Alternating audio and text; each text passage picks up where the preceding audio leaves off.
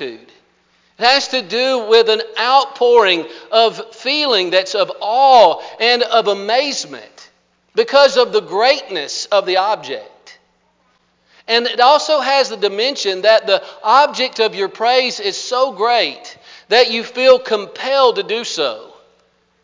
And maybe as you think about this concept of praise, there are songs that come to mind because singing is a way for us to express praise. It's not the only way, but it is a way. Maybe you think about songs that connect your mind to praise. I think of songs like Behold Our God, or the song we just sang, Magnificat, where the mother of our Lord sings this song when she understands that she's about to bring into this world the Savior thereof. Or maybe you think about some great passages wherein we see praise for God at pivotal moments in the lives of people. Maybe one of the most significant early times in which we see this has to do when God and His people are brought through the Red Sea on dry ground, and Moses, the leader, stands before the people and he sings this song, "The Lord is my strength and my song. I will praise Him, for He is my God. I will exalt Him, for He is my Father's God." Seeing this amazing moment in his life, he was compelled in reverence to say this about how great God is. Maybe a little lesser event in life has to do with Deborah and Barak as they've defeated the Canaanites in the period of the Judges. And as God has delivered them, they stand in front of the people and the leaders lead them, and the people gladly followed. Praise the Lord. And they say that all the mighty rulers should pay attention. I will sing to the Lord. I will make music to the Lord, the God of Israel. Judges 5 verse 2 and verse 3. It can be a very difficult thing for us to understand how that should be expressed in our lives. Maybe you say, I've never had a Red Sea moment in my life. I've not seen that powerful impact in an event or at any point along my journey in life. And so I have a hard time understanding how that ought to play out for me. And ever since I was a kid and I was raised in the church, I've always known that there is a percentage, and I don't always know why, nor am I trying to judge why. There's always been a percentage of those for various reasons who don't think it's cool or acceptable to sing out, or who would say that it was very difficult for them to want to show that they're engaged or enthused about worship. And maybe that goes out into our daily lives, that there's not this compelling feeling for us to express our gratitude audibly, whether in prayer or song or in conversation. But perhaps it's something different. Maybe it's just the subject that we don't talk about enough. And maybe the very theme itself seems strange and weird to us. It's then that we can look in the Bible and can see various great chapters of Scripture that can help us in this quest to praise God, to give Him the exaltation, to give Him the glory and the honor and the power that's due to Him because of who He is. There's a lot of different places that we could go, but I don't know that there's one that's better than Psalm chapter 33. When we look at Psalm chapter 33, the Greek Old Testament, sometimes called the Septuagint, says that David wrote this, and we think of David and we think of Psalms of praise. The Hebrew Old Testament says we don't know who it is, but both would say that it connects to the last verse of Psalm 32, which is attributed to David, but really it doesn't matter who the penman is, because God is the author, and God is giving us a tutorial on how He is to be praised. Not only does He state the fact that He is to be praised, but He gives us some reasons why. And listen, I want to tell you up front, as we look briefly into this psalm, we're not being exhaustive at all.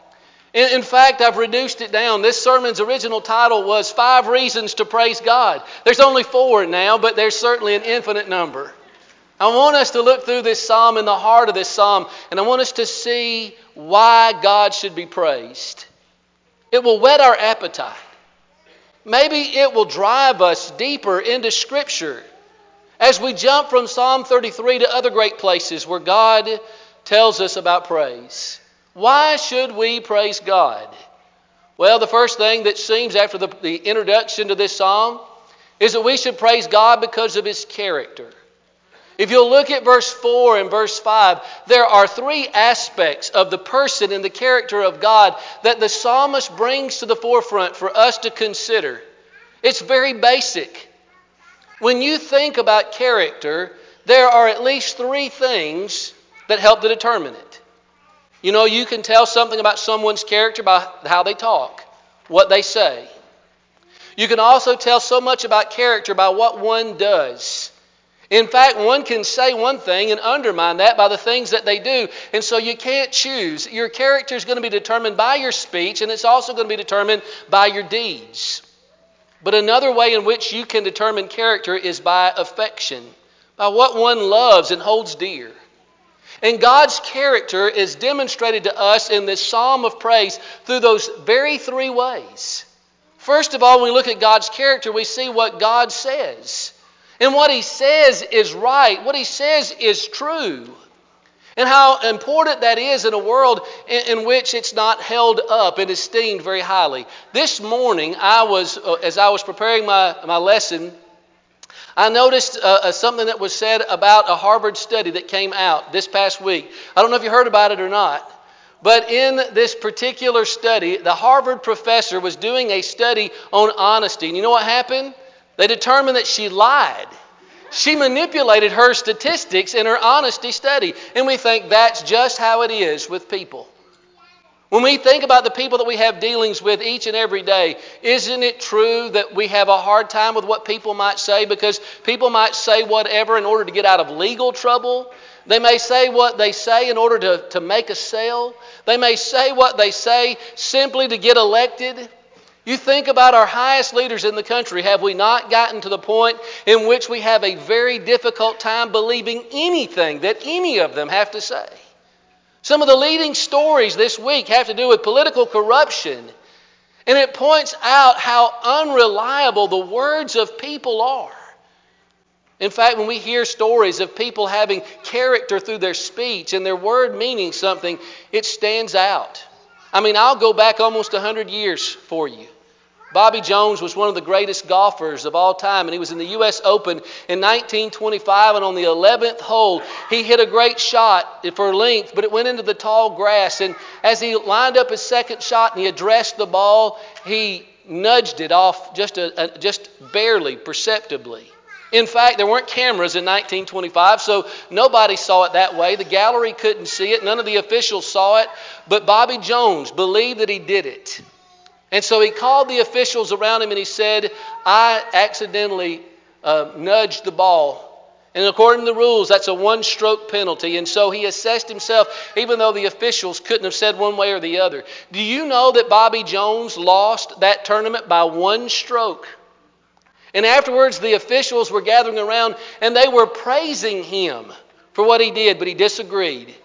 He says, you might as well praise a man for not robbing a bank. He says there's only one way to play this game, and that's with integrity according to the rules. But you know like I do that that's not how humanity, all of us, in our weaker moments, we may not be as good as the word that we say, but that's not God. God is true to His word. And no matter what period of time we're looking at in Scripture, we see that over and again.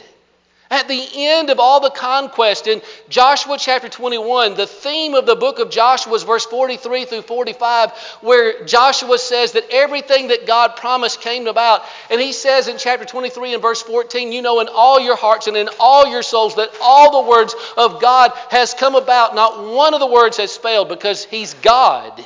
And God is good for His word. In 1 Kings 8 and verse 56, when Solomon is dedicating the temple, he says, blessed be the Lord, the God of Israel, who has done according to all the word which He promised His servant Moses. Not one word has failed. And from cover to cover, when we look at God and we listen to His word, if He says it, we know that it's so. And just that fact, that His integrity is seen in His speech and His words, causes us in adoration to fall down before Him and say, behold, you are our God, we praise you.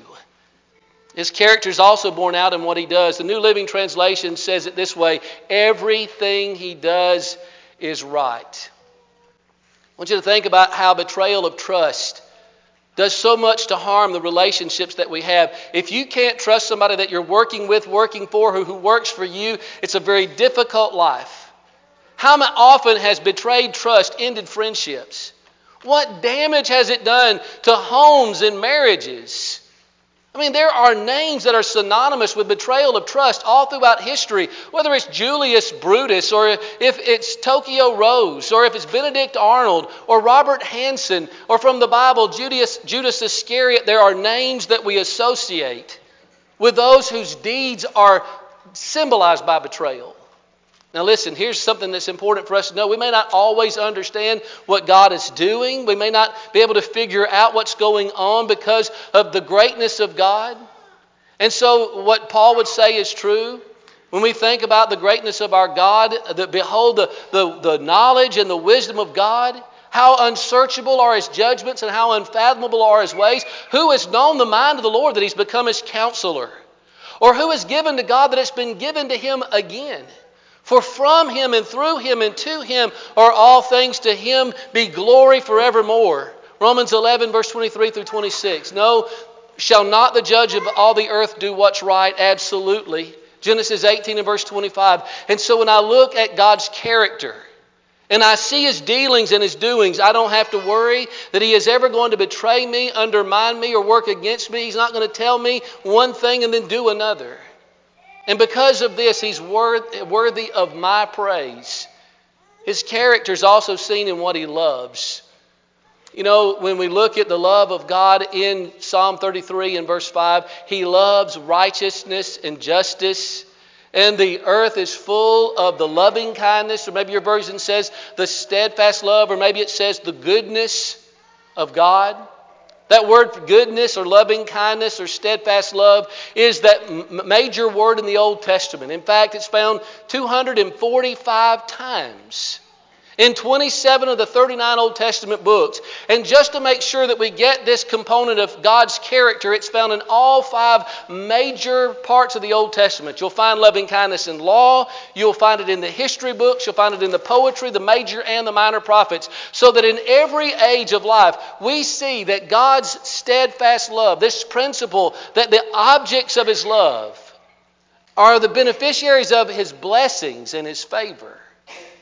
God's not just all-powerful and all-knowing and everywhere all at once. He is full of kindness and goodness and gentleness.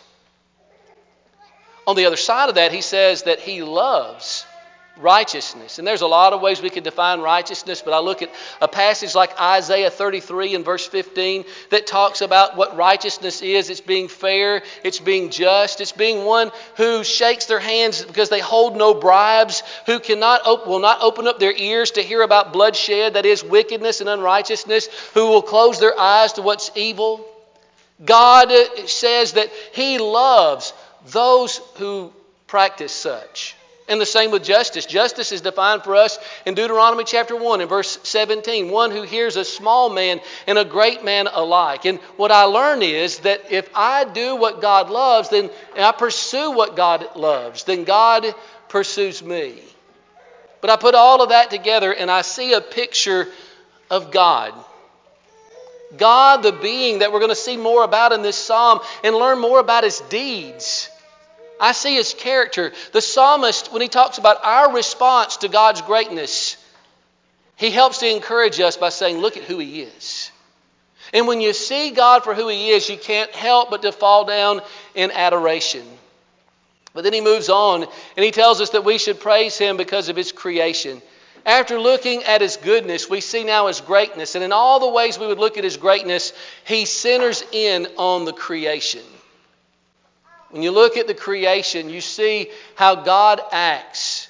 He acts on the land and He acts on the sea. And when He speaks, it happens. And through His word, it stands firm. It's amazing to be able to look at creation. And we've preached sermons here recently in evidence about God's existence being seen through the cosmos and being seen through the intricate details of this earth. But it's remarkable to think about a God so vast, a God so incredible, But we see it through some of the things that have gone on. I'm sure that you spent some time in monitoring the situation about the Ocean Gate Titan. That's an entertainment adventure vessel that was launched from the Canadian waters near Newfoundland. Its design was to go 12,500 feet down to the Titanic. But something happened, and of course, we didn't know what it was. And so all the resources of the most powerful nation on earth set about to try to find this vessel. And the search grid was about the size of the state of Maryland. And yet this 22-foot long, about the size of a minivan, this capsule could not be seen. And ultimately, they found out that it imploded. In a millisecond, it was gone. But we think about how vast just that one little part of the ocean is. And we think about the God who created it being so powerful, so infinite. Sarah Davidson of Reader's Digest interviewed Tom Hanks some years ago and was asking him, this was not long after the Apollo 13 movie came out, and was asking him about the universe. And when you see its magnificence, she says, and when you see its greatness, does it make you think that there must be a divine hand or that it must be a matter of random chance? What do you think when you see this grand universe? And he says, well, first of all, it's a mark of the fact that we seem to be alone in the cosmos. Where else? We're the only ones that we know of, he says, and where else can you have do you need a pair of glasses or a pot for a plant? He said, I had dinner with astronaut Gene Cernan one time, and he talked to me about the 17th Apollo mission. And he said, I was there between the time and the space continuum. And I could look at the moon, and then I could look down at Earth, and I could see that it was getting to be nighttime in London while it was getting to be lunchtime in Texas. And then I could look over here, and I was looking through the black thickness of the velvet of infinity. And that's really the picture, isn't it? Is it design or chance? Is it intelligence or incidence? By the way, Tom Hanks said, I believe that this is beyond our consciousness. I think it would cheapen it somehow to say that it was all plotted out on a graph, and yet I also believe that it would cheapen it to say that it just happened. He says, I am in awe of the random chance of it all. How safe and how uncommittal. But the Bible doesn't say that. The heavens declare the glory of God. And the skies show His craftsmanship.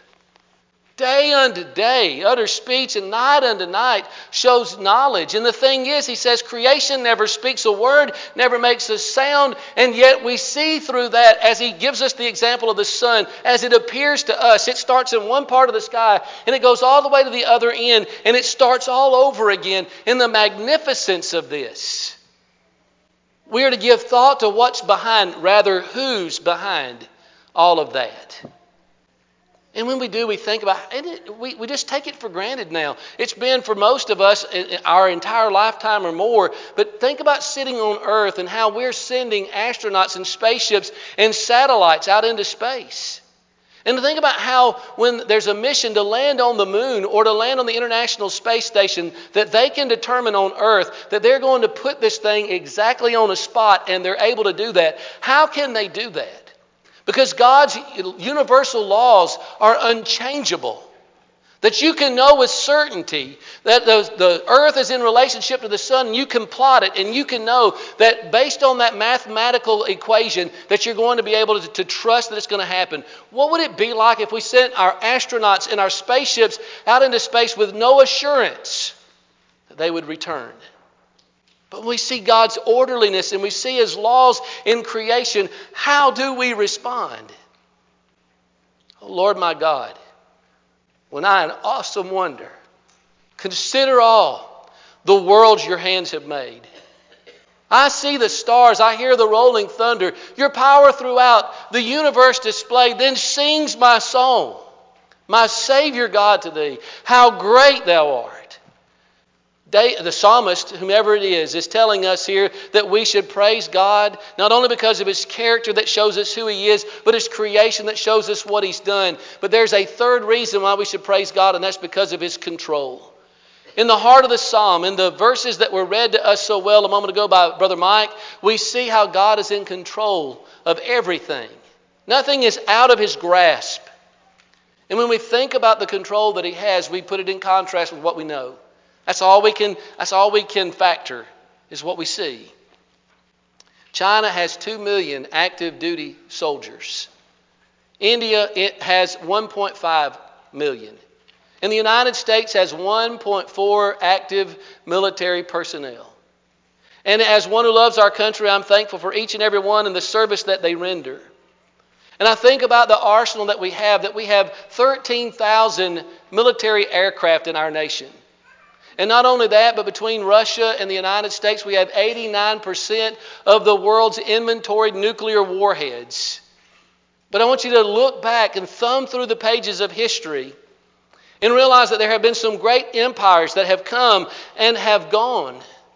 Those that were considered unrivaled in their strength. If we're talking about Mesopotamia to Egypt, or from Persia to the Ming Dynasty, or from the French Empire to the Third Reich, they have come and they have gone. And the psalmist is making a point that nations, no matter how great they are, they're not in control. God is. God nullifies the plans of the nation. God does not let succeed what he doesn't want to succeed. God allows to happen what he wants in accordance with his overall plan. Now, in an individual moment, we may scratch our heads and wonder about that and wonder, why is God doing what he's doing in this particular event? And we are in good company when we do that. Habakkuk did. Habakkuk said, why are you using this more wicked nation, Babylon, to punish your people? How can you do this when you can't even look upon evil? You're too pure for that. And he comes to realize that God is still in control and he's working it out. We're studying 2 great classes on Sunday morning, the book of Exodus in the Old Testament and the book of Revelation in the New Testament. And in the Revelation class, perhaps Psalm 33 and verse 11 could summarize the entire message of John in the book of Revelation, that his counsel will endure to all generations, no matter how it seems right now. You see, we need to understand that. And at the heart of this psalm, that's exactly what the psalmist is telling us. He is telling us that his plans will be carried out. You've probably heard a lot about top secret clearance and who gets it, and maybe you found out there's a whole lot more folks that have top secret clearance than we thought. The number vacillates back and forth, but right now it's 1.3 million people who have top secret clearance. Have you heard anything about leaks? Or hear anything about whistleblowers? It makes you think that it's hard to keep a secret in Washington, D.C. But you know what? Nobody can get a hold of God's plans and leak them out that he doesn't want to be shared with the world, because God, he's got plans and he's going to carry them out. And he says that in regards to our, as children of his, serving him and knowing this. And he sees all the children of men. He's not fooled for a moment. He sees every detail. Nothing gets past him. You know, it's been a discussion around the Pollard house this week about how sometimes we're forgetting some details that we may have used to remember. But, you know, not saying that one of us more than the other of us has been saying that, but something happens in time. That things get past you, right? It just happens. God never suffers such a moment. Nothing ever fools him. He sees all the children of men. And he's also stronger than the strong. He's stronger than the king, the president, the dictator, whomever it is. He is also stronger. His strength is greater than the strength of the soldier that's mentioned specifically. The military assets that he points out. And so that's important, but it also is important when I drive it down to my life. That I can understand that God's plans cannot be thwarted. That's what Job said. After he's gone through his trials and God has revealed himself to him, his first words after that, at the end of God's speeches, is he says, now I know that no purpose of yours can be thwarted. And you know what he did as soon as he made that realization? Look at the rest of Job 42. He worshiped, he praised God. And I can understand that as I seek to follow him, I am according myself with God's plan. And I can understand that God's in control through the plans that he has made.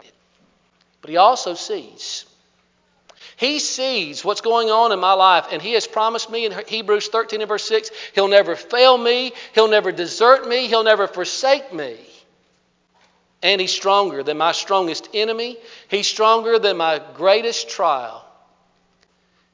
But how do I respond to that? When I come to the peaceful resolve that even though there are going to be times in my life where I feel like my life is all out of control. Hey, maybe you feel good right now, but it won't be long perhaps before you're going through a physical trial. But maybe it's not you, maybe it's your spouse, maybe it's your family. And maybe you're thrown into a tailspin that's even beyond sickness and illness.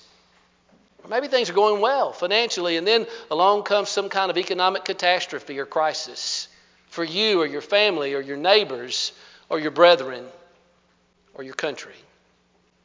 But in none of that is God ever loosed his grip on the control that he has. And out of that I can praise him. But finally, and really this is amazing, that he goes a completely different direction, that we should praise God for his concern. He's talked about his power. He's talked about his justice. But now what we see is God's great concern. If you look at verse 18 and 19, he looks on those that fear him with great concern. And of all the ways that we could illustrate that, I think the best way we could illustrate it is by seeing God's concern in the flesh. I mean, we can see it in the Old Testament, but God gives us the greatest object lesson of all time when God the Son comes to this earth. Frank Graff is somebody I don't know very much about. I know he died at a fairly early age. He lost a lot of people that were dear to him. He lost his parents when he was barely an adult. He was a minister in Philadelphia, Pennsylvania. And about 100 years ago, he wrote a song that's still one of my favorite songs. It asks a question. It's a fair question. Does Jesus care? Does Jesus care when my heart is pained? I know we have a few Lipscomb graduates. Several years ago, there was a student who was killed in a car crash near campus. And Bill Davis was the dean of students at the time. And he was in charge of chapel the next day. And chapel usually began with a song. And he said, "I cannot sing today." Now, we have sang today, and it was a joyful experience. But aren't there days in your life when you cannot sing because of the pain that you feel? Maybe you say with David in Psalm 142 and verse 4, "No one cares for my soul." And maybe we transfer that to God and we say, "Does Jesus care when my heart is pained? Does Jesus care when my way is dark?" Hey, do a study sometimes of what happens to Paul in the dark. He's in a Philippian prison. He is out in the deep during a shipwreck. He finds himself being let down at a wall of Damascus in a basket. He is carted by 200 soldiers to Caesarea under the cover of darkness, but he's also comforted by God in Acts 18, verse 9 and 10, in the darkness of night, saying, "I have many people left in the city of Corinth." And Paul was able to do his work, but we ask the question, does Jesus care when my way is dark? Fears get magnified at night. And maybe I wonder, does Jesus care? Does Jesus care when I've tried and failed? Jesus was tried, but he never failed. But he knew that we were going to struggle with failure, with sin, and with our humanity. I mean, look at David. Can't David help us with that? He says that my sins have gone over my head. Like a heavy burden, they're too heavy for me. Psalm 38 and verse 4. Does Jesus care when I've tried? Maybe I'm failing over and over again with the same battle I'm fighting. Does he care? Does Jesus care when I've said goodbye? You know, the year that Graff wrote this song, he lost his closest, dearest sister.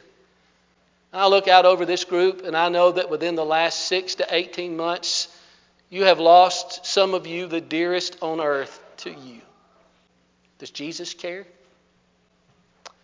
I can't wait when I sing that song to get to the chorus. Oh, yes, he cares.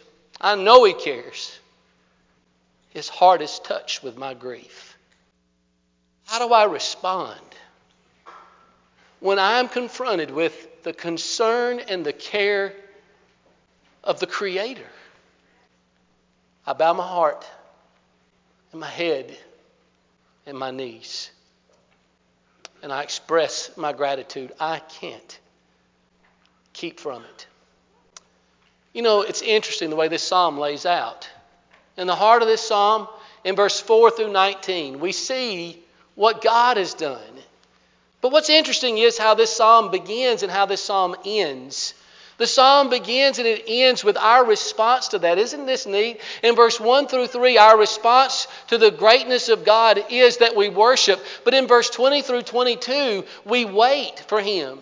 Verse 1 through 3 is about my relationship with God today. But verse 20 through 22 is about my relationship with God tomorrow.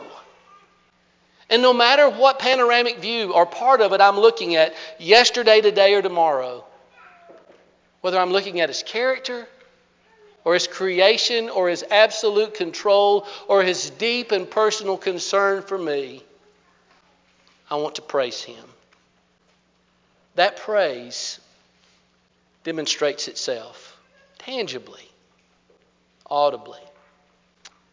I hope that you'll not ever be ashamed in this assembly to lift your voice, doesn't matter what it sounds like, and sing.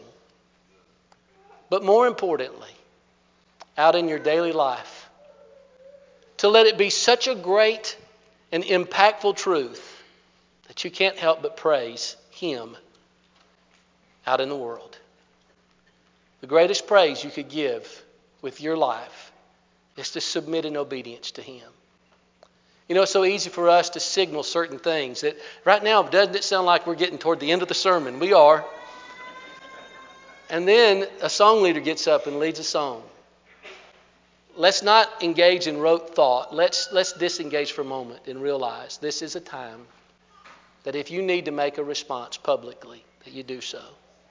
Whether to become a Christian, to act on your faith, to be baptized, repenting of sins, if you want to do that publicly, we can help you. We want to help you do that. If you're a child of God and you're struggling in your faith and you've reached the end of that rope and you're having a hard time holding on and you need us to encourage you, let us do that. Let's live lives that praise God, that demonstrate that praise. If you need to respond to this invitation, we'll be waiting for you. Won't you come right now as we stand and sing? To God be the glory, great things He hath done, so loved He the